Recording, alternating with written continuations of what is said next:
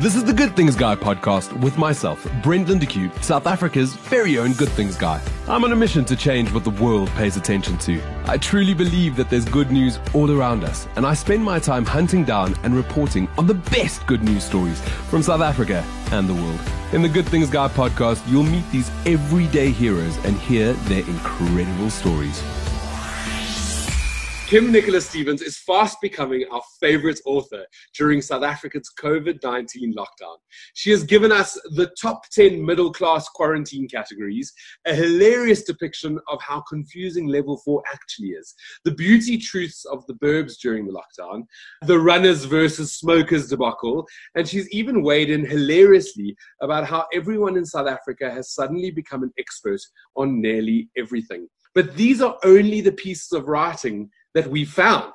South Africans have a way of getting through the toughest times, usually with a side dish of humor, and Kim's writing is on point. Kim has permitted Good Things Guy to post her pieces on the website, and now I'm flippin' excited to have her on the Good Things Guy jackpot so I can figure out where she's come from, where this humor comes from, and when can we buy her flipping book. Kim, great to have you on the show. Thank you so much for having me, and thanks for supporting me with the republication of those pieces to date. It's been great working with you. Kim, I know of you because we'd written a story quite a few years ago where you'd done something quite beautifully with charity or something had happened. I'm not entirely sure, and I'm not going to bring that up here. I feel like you've just popped out of nowhere and you've become one of the funniest things during the COVID-19 lockdown in South Africa. Where are you from? Where did you just appear from? My biggest worry is that I'm not going to be funny outside of a pandemic. It's been such a wild ride. I have a history in PR and in promotions, and I've, for the last 6 years, specialized in sports promotion, which is obviously not an ideal place to be in the middle of a global pandemic. Yeah. So as many are, I've had to kind of pivot and reinvent and rethink the way that I see my work and that I see my future. Writing has always been a massive part of who I am and what I love. And I think, the sort of the irony of where we are and how we respond to crisis is always quite fascinating. So I've spent a lot of time reading other people's rants and debates and all the beautiful help that we've also witnessed around us. And I just tried to make sense of it all through humorous pieces, which clearly have hit a note. I think we all need laughter now more than most things. 100%. And it is the way that South Africans get through mostly everything, whether it's good or bad. We somehow find something to laugh at and then we move forward. For me, you came up on the radar with the 10 middle-class quarantine categories. Did you post some pieces before then?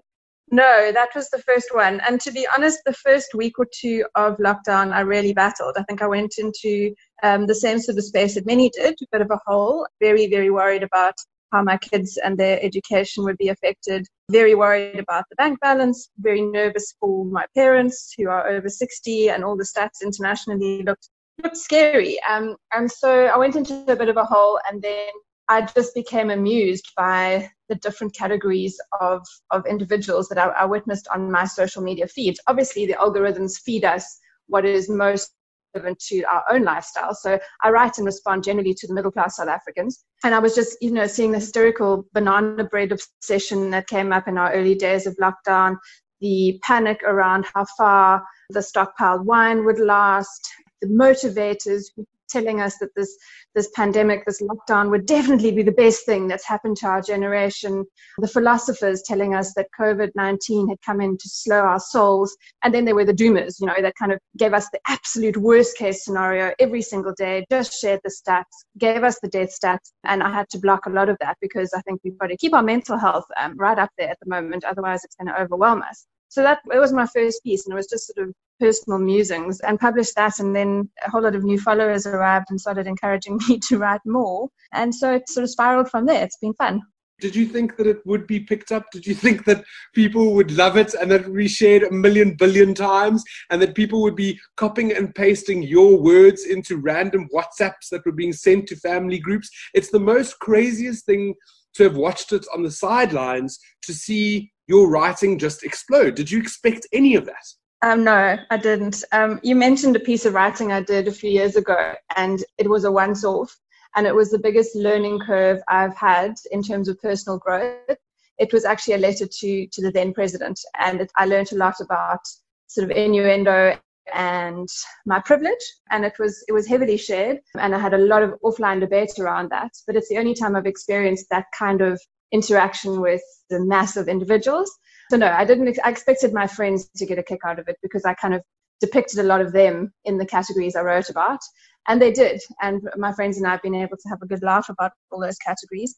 But no, I had no sort of inkling that it would blow up the way it did. And the messages offline have been really interesting and quite hysterical. And the debate and encouragement online has been wonderful. I love that. I love that it's been positive. A lot of the time, social media can be like a minefield, because you just don't know what you're going to get back. And sometimes people can be absolutely disgusting in sort of commenting or having these discussions, because they almost think that they're anonymous. So it's really great to hear that the feedback has been positive, and it should be, because it's so funny and it makes us see a lighter side of life. Tell me the second piece of writing then. How did you decide to move from one topic, which was the middle class, to sort of the next, which was when, if I get it right, it was when level 4 was announced and everybody was confused, right? I think we spoke about, I can't remember now if it was Beauty in the Burbs or the lockdown confusion, but the lockdown confusion, that was universal. It was so relatable. Everyone was debating. And I think on every single WhatsApp group and every single community page, the number of level 4 rules that got shared supposedly leaked, where we've had the first wave of like, this is how it's going to be. And then we mass shared this leaked document that turned out to be completely fundamentally wrong anyway, which, has been the sort of story of this whole lockdown. And we've got a government trying their best to stay ahead of the pandemic and make the right decisions. And then we've got mass communication failure on sort of down the line, and people sharing fake news. And it just, went a little bit wild. And for a while, we weren't sure what this exercise with restrictions would be. That seemed to be the biggest thing that people were debating, certainly on my feed, because we're athletes or aligned to the sports industry. So we kind of thought, well, and eventually I had this picture of myself being permitted to do 10 lunges in front of my garage door on bin day. And at that stage, we were told we could smoke. And I haven't smoked for decades, but I thought, if they tell me I can smoke, if it's something, sort of a reward for level 4, then maybe, hell, I must go out there and buy a box of cigarettes. So I had this vision of me in a Italian gown with a cigarette hanging out the corner of my mouth, doing my permitted lunges in front of the garage door. Of course, that changed, and then the smokers were upset, and we had to write about that too, because it ended up being smokers versus joggers. And at the moment, the joggers we're in the lead, in terms of privilege. I love your sense of humor, and I love the different pieces of writing. Where is the ideas, do they just come off of your social media when you sort of see conversations start to trend, and like you said, the questions in the WhatsApp groups and those documents being sent? How do the ideas actually become real? Definitely a response to my own family group and our conversations. We're quite a diverse bunch in terms of opinions, so there's fairly robust debate there. So I tend to pick up on those threads, and some friend groups as well. And then general conversation online. There have been waves of repetitive questions and comments. I've done my very, very best not to go into the negatives, because at the end of the day, none of us know what the outcome of this pandemic will be. It's very difficult for anyone in a decision-making position to know exactly how to respond. So I've done my best to just keep it as light as possible and talk about, major waxing accidents or pineapple beer going up in your lounge, as opposed to the hardship and the difficult side. Obviously that exists, but, if we read it all day, every day, we're all going to go down a rabbit hole. Yeah, exactly. I must ask, you started off the interview by talking about your first 2 weeks of lockdown and how incredibly difficult they were from a psychological point of view. Where are we now in your mind? We're now in week 5 or 6, and obviously your writing is keeping everybody happy, and we're waiting for your next piece. I'm going to ask you about that now, what's coming next. But how's your head? How's things going for you right now? It's changed a lot. I'll tell you one of the reasons that it changed. I reread a book called The Choice by Edith Eger, and it's a concentration camp survival story. And the conditions that she and her sister experienced are so much worse than what we're experiencing now. But her survival mentality and technique, I think, is very much what we could or should try and align with. And that is not to try and give this an end date, not to work towards it'll be 21 days or we'll go back to school in the first week of June. We don't know. And if we keep setting ourselves up for disappointment, we're going to keep going through these radical highs and lows and become disappointed in the outcome.